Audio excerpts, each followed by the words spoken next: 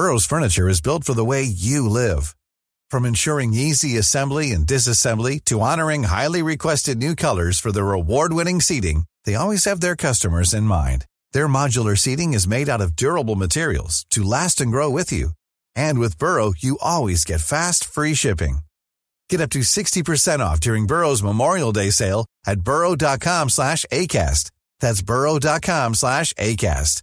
burrow.com/ACAST.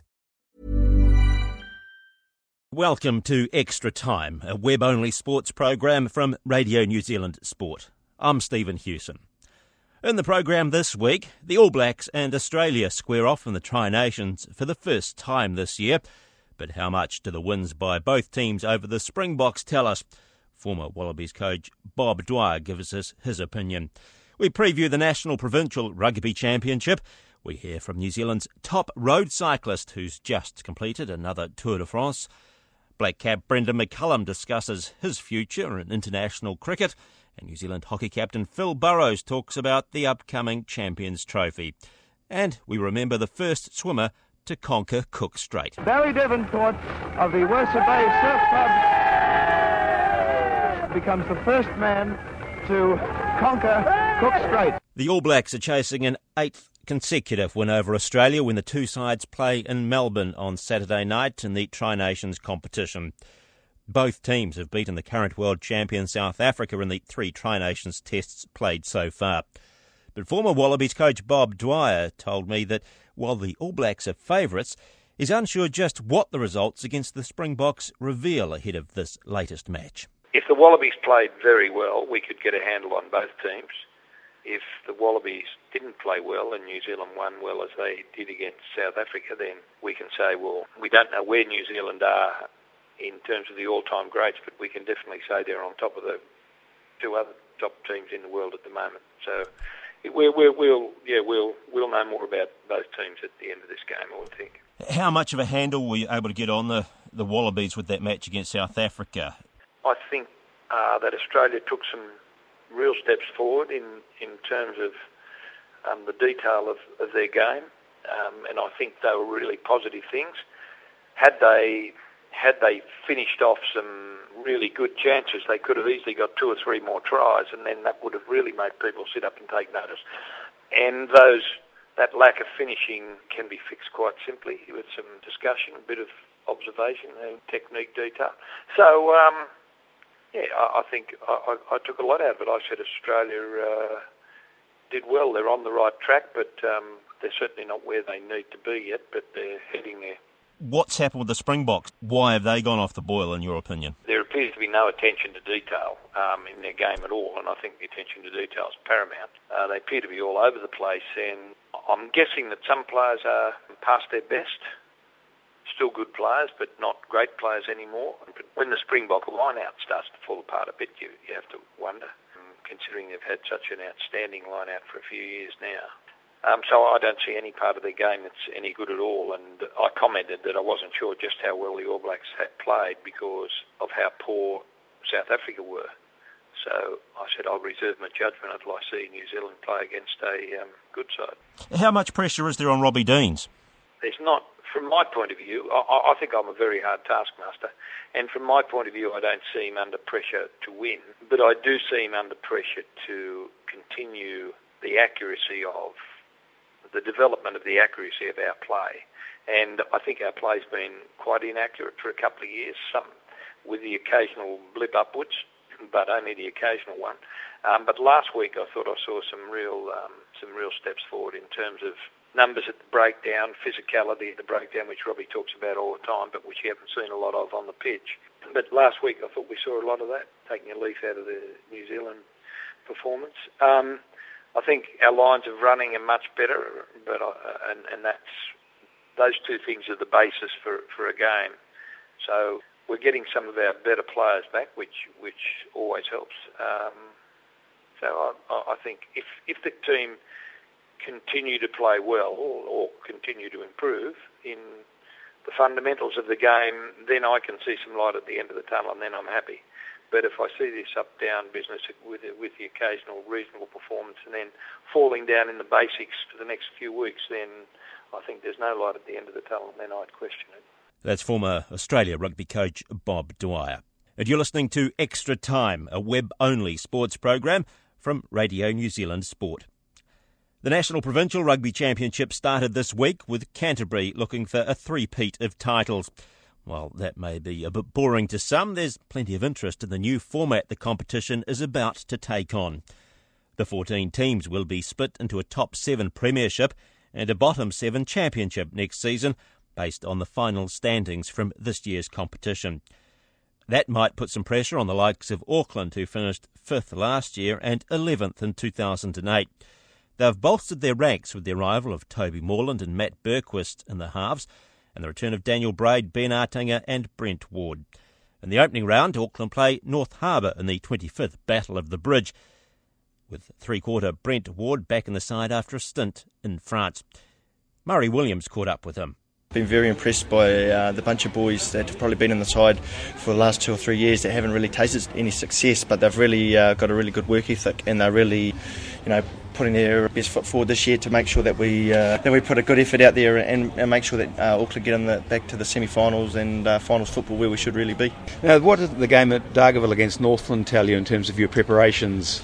It was our first sort of hit out that we had our best 26 players available, and we showed really good signs of defence. They were pretty much in that first half attack inside our 22, and we held them out scoreless, which was pretty impressive. And so I think that we showed good heart there, and then in the second half we got a few phases together and scored 4 good tries.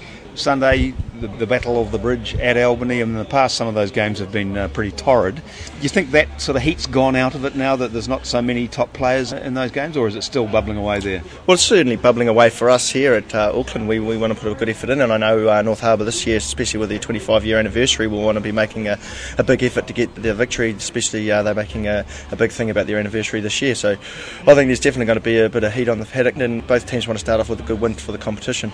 As far as your own game's concerned, you were in pretty good shape when you left. How was the experience in France?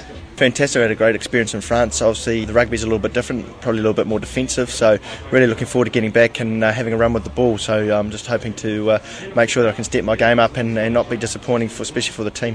Where do you see yourself fitting into the mix? I mean, you've been a bit of a utility in the past, haven't you? Yeah, definitely at fullback. That's where I think I can offer the most to the team, so hoping to there's bit of pressure on for fullback spot, so I'm hoping to get a run around there on Sunday, and if I get that shot, then to perform well. There's some interesting dilemmas, I guess, for Mark in other areas. At 10, for example, there hasn't been a strength of Auckland in recent years, and now you've got Matt coming up from Hawke's Bay, and Ash, who was starting to look pretty good last year. How do you see that one panning out? Yeah, no, and they're putting pressure on each other, which is the main thing that we want. We want to make sure that there's a lot of pressure on spots. They're both performing well in the pre-season games, and it'll be interesting to see who actually gets the nod this Sunday. As far as the forwards go, from your perspective, looking what they're doing up front, how does the pack look to you? Really good. I think that's going to be one of our major strengths this year, and we showed up in Northland that we had about 3 of our tries were pushover sort of from the forwards. So we're really going to put a big emphasis on them this year to make sure that they put a good platform for us. So if we can make sure that they get dominant ball and then help the backs out a little bit. What do you make of the new format, the 7-7 split, playing everybody and then going into the Premiership and Championship? It's going to be very interesting. It's going to be very tight. I mean, a lot of teams, as we've seen with the salary cap, it's even all the teams out, and so now, I mean, it's going to be a really big battle to find those top 7 teams, and you sort of can't really just drift through the competition. You've got to perform each week, and it's going to be a big, torrid 13 weeks of football. So if we can start well, I think that's going to be key to the season. What do you think when you look at the lineup of talent that teams like Canterbury can call on? There's a list of current or fringe All Blacks, and the possibility of Sonny Bill Williams coming into that mix. Wellington, for example, too, also seem to have a lot more depth than some other teams. Is that a concern, or do you think that it's just an opportunity? Oh, I think it's just an opportunity. That's what's happened with the salary cap. A lot of players left the Auckland region when they brought in those new teams, and it hasn't really been noted. Everyone says, we've lost a lot of players overseas, but if you look at other teams around New Zealand, a lot of them have played or been involved in Auckland Club Rugby. They weren't sort of given that opportunity. So certainly Canterbury and Wellington have recruited well and built their academies, and that's what Auckland's really going to try and do over the next few years, is put a big emphasis on building our academy to make sure that we keep players within the region. So yeah, I mean, it's just obviously going to be a huge battle to play those teams, especially Canterbury and Wellington this year. Because it's been a long time since other unions have looked at, well, not a long time, but several years anyway, since other unions have looked at Auckland and thought, where do they get all those guys? people forget pretty quickly where some of these guys have played. They play their Super Rugby and everyone thinks they've come from that region, but if you look at a few of the All Blacks that have been named over the years, Mosi Tuilagi'i, Sir Onulawaki, there's a whole range of boys that have been picked up from outside the Auckland region, and that's one of the big problems for Auckland is we've got such a big player base, we can't hold on to all of them, and so hopefully with our recruiting and talent sort of spotting this, with our academy that they've put on the emphasis in the last couple of years, we can keep hold of these players for the next few years. That's Brent Ward talking to Murray Williams. Julian Dean has been described as New Zealand's best ever road cyclist after completing his 6th Tour de France. The 35-year-old Dean had 3 podium finishes during the tour. However, he was well down on general classification, which was won by the Spaniard Alberto Contador, his 3rd tour title. Julian Dean told Barry Guy that this year's tour was without a doubt a career highlight. Started off a little bit difficult with the crash there early on, and it took a week or so to overcome that injury, but I was able to finish it off pretty well. A couple of good stage results there. That was nice. Very, very gratifying. Now, you lost Tyler, of course, and you sort of became the sprinter in a way. Not too difficult transition there for you to become the lead sprinter for your team? Yeah, no, it wasn't particularly easy. We came here with an objective, and I've spent many years, assisting sprinters in the sprints without having too many opportunities for myself. When Tyler left, I had to sort of change my game plan, change my thought process a little bit in the sprints, but managed to get a pretty good grip on it this last week and do some good results. I suppose this goes to show that riding the Tour de France, I mean this in the kindest way, isn't really a young man's game, is it? No, not particularly. Especially sprinting, is not really for the faint-hearted. And younger guys tend to be a little bit more aggressive and a little bit more risk-taking, I suppose. But old minds are also handy as well. Too early for you to sort of think too much into the future next year, perhaps? No, definitely, at this stage, I want to continue for another year. I think, form-wise, I've probably had my best Tour de France ever. So, as long as I feel like I'm competitive and can contribute something in the Tour de France, I'm happy to keep racing. And your team, Garmin, must be happy with you? Yeah, definitely. It was a very rough start for us. Like I said, losing Tyler in the first week, and then Christian Van der Velde, our GC rider for the overall, lost him to a crash as well. But the other guys have stepped up, and everyone's contributed something to make it a wonderful Tour de France for the team. So, what are you going to do? The 3rd Classic Spain? Are you? I'll start that, but I'm not going there with too many objectives now. The focus switches to the World Championships in October, so first priority rest, and then start preparing for that in October. So you must feel, competing against these guys, that that the World Champs are in Melbourne, aren't they? That you'd be a good chance. Yeah, definitely. It's done wonders for my confidence, and has got me really focused and G'd up for the World Championships this year, and given me a real hope of, if it comes down to a sprint finish, of having a good result. And would you like to see, the couple of guys that didn't make the tour this year to, quite a good New Zealand team to sort of work together at the World Champs? Yeah, definitely. I think for the first time ever, we've got a good cluster of New Zealand riders racing in the professional ranks. So, certainly we've got the possibility of doing something good at the World Championships. And would that flow on to the Commonwealth Games? Yeah, the Commonwealth Games come pretty soon after the World Championships, so it won't be too much of an effort to carry that form over. That's Julian Dean talking with Barry Guy. And you're listening to Extra Time, a web-only sports program from Radio New Zealand Sport. I'm Stephen Hewson. The Black Caps play Sri Lanka and India in a Tri-Series one-day competition in Sri Lanka in August, but they'll be without leading players Dan Vettori and Brendan McCullum, who are both on parental leave. McCullum, who's become a leading light on the 2020 scene and caused a sensation last summer with his audacious scoop shot, has just published a book called Inside 2020. I spoke to McCullum about his future in the game, and now that he's announced he's giving up the gloves in the Test match arena, and also about that shot. It was designed because I was never really strong at hitting, back over the bowler's head, so I had to try and access an area somewhere else, and try and go into that a little bit in the book as some of the strategies behind some of the thinking in that as well. Are you working on other shots? No. No, you haven't got anything that you're sort of trying to come up with to the next whatever it might be. No, I think now there's so much of the ground is already taken up, so I think if I can, try and get better at the shots that I've got, then hopefully that will be good enough. Where do you see the game going? I mean, a lot's sort of been talked about with 50-over cricket and whether that's even going to survive. Your views on that? I think it will survive, mate. I think it could do with a tweak, there's no doubt in that, but I'd be very disappointed to see it disappear, because I think at the moment we've got three products we can take to the market, and there's not too many sports that have that kind of luxury, and I think they can all feed off each other. I think 2020 is obviously the new craze, but I think it's flowing on to the other forms of the game, and we're seeing those played with renewed enthusiasm and probably better skill in some areas as well. So I'd be disappointed if one-day cricket was to pass on. You talk about tweaking. I see the Australian domestic competitions obviously splitting it sort of 25 and 25 and with designated hitters. Is that the kind of tweaking you're talking about? Or? Yeah, and to be honest, I don't have any real sort of concept of where the game should go. I just think it does need a slight improvement, and something like that could be the thing. I guess we're going to be lucky enough to sit back and watch them do it and see whether it works or not. But I mean, maybe we could try something over here in our domestic comp as well and see if there's new ways that we can try and pioneer one-day cricket and move it forward. Which form of the game do you enjoy the most? I mean, everyone obviously talks about Test cricket being the test, but for sheer enjoyment, different reasons. I like a healthy diet of all three. 2020, I love 2020 because of everything about the game that it brings. I think the ability to play in front of big crowds and the high impact, high intensity sort of nature of 2020. I really enjoy that. I think that pushes boundaries that probably haven't been pushed before, and you've got to try and keep up with the speed.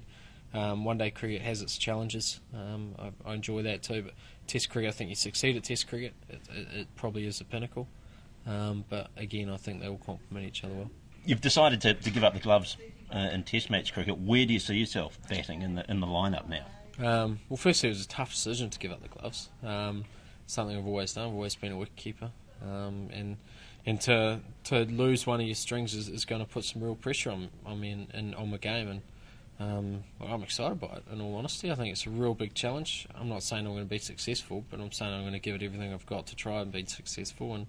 And I guess we've all just got to wait and see how that pans out. But I'd ideally love to bat in the top three, because I think that's been a perennial problem for us in the past. And I certainly wouldn't try and play like a conventional number three or top three batsman. I think I'd try and stay true to myself and play aggressively. And I think we've seen around the world some of the success that can be had with guys who believe in that style of play and believe in their own abilities. And I think the Sehwags and Gales and Dilshans and that of the world have sort of carved that out. So hopefully I can try and tap into some of that past experience and try and get the most out of myself at the top of the order, and hopefully that will allow us to try and win some more Test matches, because that's what we all want to try and do. I mean, it's obviously created a bit of debate, your decision. What have you talked about it with Mark Greatbatch and the role as to where they might want you fitting in? Does that complement, I suppose, where they might want you to bat? I was under no illusions at the time, and was told as well that I'm going to have to justify a position in the team. Whether I get first crack at it, Bangladesh, when the Test matches, I'm not sure. And that's one of the scary things. You leave a relatively safe haven of batting down the order and having the gloves and being a regular in the team to now no longer knowing. But I think it's exciting, and I think providing I do get an opportunity, I'll certainly be doing everything I can to try and make it work. Look, it was, I guess, a controversial kind of moment when it came out in the media about this sort of stuff was starting to play out. But I think in the end everyone's happy that it's come to the right resolution. And I couldn't keep doing everything forever. It just wasn't a viable option. I gave everything I could up to this point, and then something had to give, and I guess the good thing is I'm still incredibly excited and about the challenges that lie ahead in Test cricket as a new role. How's 2020 and the whole IPL changed your life? Well, it's different. For me, I look at it as an isolated 6 weeks of the year where I go over, I try and do as well as what I possibly can in that environment, in an unreal environment. It's not reality. It's a completely different way of life when you come from New Zealand. And so I go over there and I try and enjoy that as much as I can and try and get put the scores on the board and get the rewards for it. And then I come back and I'm very much focused on the rest of my real life and trying to get on with that and perform for New Zealand, be a husband and be a father. And that's how I try to separate it. I don't think you can allow the unreal life that is, I guess, cricket in India to affect the rest of your life as well. What is it about it the most? Is it almost the whole Hollywood, Bollywood style of thing? Yeah, it's a billion. It's a population of 1 billion people who's I guess they're fanatical about cricket. So you are treated in a real sort of glitzy, glamorous kind of way. And it's as I said, it's not what we're used to. And as long as you don't get carried away with it, it can be great fun for the 6 weeks you're over there. And keeping in mind that you certainly have a job to do because you're getting paid well to do it as well. Financially, has it set you up more than you could have dreamt? Look, mate, it helps. I don't play the game for financial reasons. It's nice to be able to do well out of it and to get paid what you hopefully are worth. But it's not it's not everything. For me, it's definitely given me a head start. It's definitely helped out. But look, there's a lot of industries around the world where people get paid good money and allows them to still express their passions for what they're trying to do. What would you have done if you weren't a cricketer? Probably be a jockey, mate, riding the last at Wingatui or something. My ambition and dream is always to play cricket for New Zealand, and I've been fortunate enough to have had a reasonable career so far and still be around to try and improve it. So who knows what will happen after that, but at the moment I'm just trying to enjoy what I'm doing. Do you see yourself going into coaching or anything in the future, come the end of your playing days? To be honest, no, I don't. It's not something I'm sort of trying to look at the moment. It's I've got a lot that I want to achieve, and it's very much focused on trying to make sure I can put all my energies into being successful at those things. I was talking with Brendan McCullum. The New Zealand men's hockey team's about to play in the Champions Trophy tournament in Germany, which is generally reserved for the top 6 nations in the world. New Zealand qualified after winning the Champions Challenge tournament late last year. New Zealand's best finish at the competition is 4th, which they achieved in 1978, but they've only played it once since then, in 2004, when they were 6th. Phil Burrows, the captain, is closing in on 250 caps for the Black Sticks. He told Joe Porter that their build-up in Europe, which has included matches in Belgium and France, has certainly helped their preparation. It's good to play lesser opponents before you lead into a challenge like that, just to get some good flow and getting some good attacking opportunities and making sure you're not getting bogged down and getting really dealt to. So I think we've had great preparation and we just have to be ready for the top nations. I mean, a lot of us we've got a highly experienced team, so we've played these nations before. Just have to be, make sure that we're ready to go on Saturday. Otherwise, we don't want to be chasing the game the whole week. Hayden Shaw and Simon Childs are back in the side, so it must be nice having some experienced players come back into the side to sort of share that wealth of knowledge with the youth that you have in the squad. Yeah, for sure, and of course what they bring to the team, which is goals, and you've got to have some good goal scoring ability to win games, and we're definitely going to need that firepower for next week when we start the game. So yeah, really good to have them back. You're the lowest ranked team at the tournament coming up at the Champions Trophy, but these results have been pleasing. You must have a sense of confidence running through the squad heading into the tournament. Yeah, for sure. We know we're going to be tested next week, but I think we've grown as a team in the last couple of weeks, and we're looking quite comfortable and ready to start the tournament this Saturday. Any game you play next week is going to be a tough game, so I guess it doesn't matter who you play first. You've just got to be up for everything because there's some good teams there, but on our day we're also a good team, so looking forward to a successful week. Is your first game against Australia at the Champions Trophy? Yeah, I think we go through the rankings, so we play the first-ranked team, 2nd, 3rd, 4th, 5th. I think that's how it works for us during the week. So yeah, we're straight in the deep end, but we've played them enough times, and we know they're a very attacking side, very aggressive. So we're hoping just to frustrate them for a good period of time, and we have to put in a really solid defensive effort. We have to make sure that we don't give them any room to move, and when they do apply pressure, we've got to be very calm and patient, make sure we're providing options to get the ball out of there, because they'll set up right on top of us, and any time you receive a ball, there'll be an Australian guy, maybe two, maybe sometimes three, right on your back. So we just have to be nice and calm when we move the ball around, but also we have to put pressure on them. We can't just sit back and let them dictate terms. So I'm sure we'll be right in their face, giving them a good fight. Commonwealth Games obviously this year as well. I'm assuming that England and Australia will both be at that tournament. Obviously it gives you guys an early look at how they're performing and how they're treading coming into the Commonwealth Games. Is that obviously an added bonus of this tournament? Yeah, for sure. I think we've actually got England in our pool, so it's a really big bonus to get some looks at them as well and get some video. So we'll get 5 or 6 games of video of both those teams. So that'll be great leading into the Commonwealth Games, especially with England, who's got quite a good, decent drag flick. Just knowing how he flicks and where he flicks is always good for our goalkeepers to note. So we'll be jotting down plenty of information from this week for the Com Games. And in terms of preparation for the Commonwealth Games, do you see this tournament as a stepping stone towards that? Or, are you trying to peak for the Commonwealth Games? Do you peak now and then sort of ease off a bit and try and peak again? How does that work? It would be good to peak for both. I'm sure we're going to be putting in a big effort next week, but also we know Commonwealth Games are so very important, and this tournament's great for us, great preparation. We're going to get 6 tough games, and the experience the players are going to gain for the Commonwealth Games is great, because we all have weaker opponents at the Com Games. Not saying they're all going to be weak, but there are definitely some weaker opponents there, so this is just perfect for preparation for the Com Games also. And at the Commonwealth Games, you guys are obviously eyeing up a medal finish?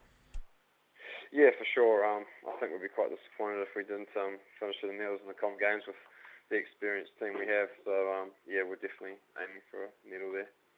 Is it hard when you're focusing on such a big tournament like the Champions Trophy and building your fitness and your team preparations up to such an event to then sort of, once it's all over and once the dust is settled, to then sort of refocus and reinvigorate towards what is the ultimate goal of a gold medal at the Commonwealth Games?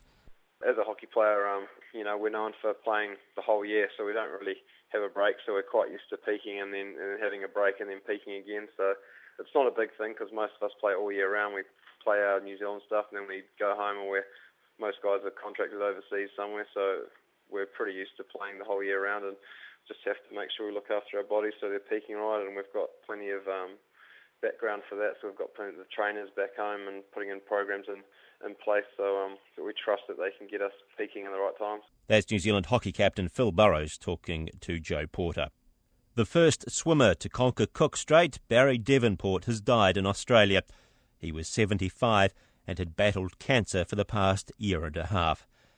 In November 1962, Devonport took just over 11 hours to swim from north to south with a support crew from Wellington's Wersa Bay Surf Club. His first attempt at the Cook Strait crossing 8 months earlier was unsuccessful, and he was plucked from the water, shivering and semi-conscious, less than 2 kilometres from the finish. But almost 48 years ago, just after 7 p.m. on November the 20th, he succeeded. He's touched Barry Devonport of the Wersa Bay Surf Club. Well, there you are. There's the cheers from the boys on board the Christina.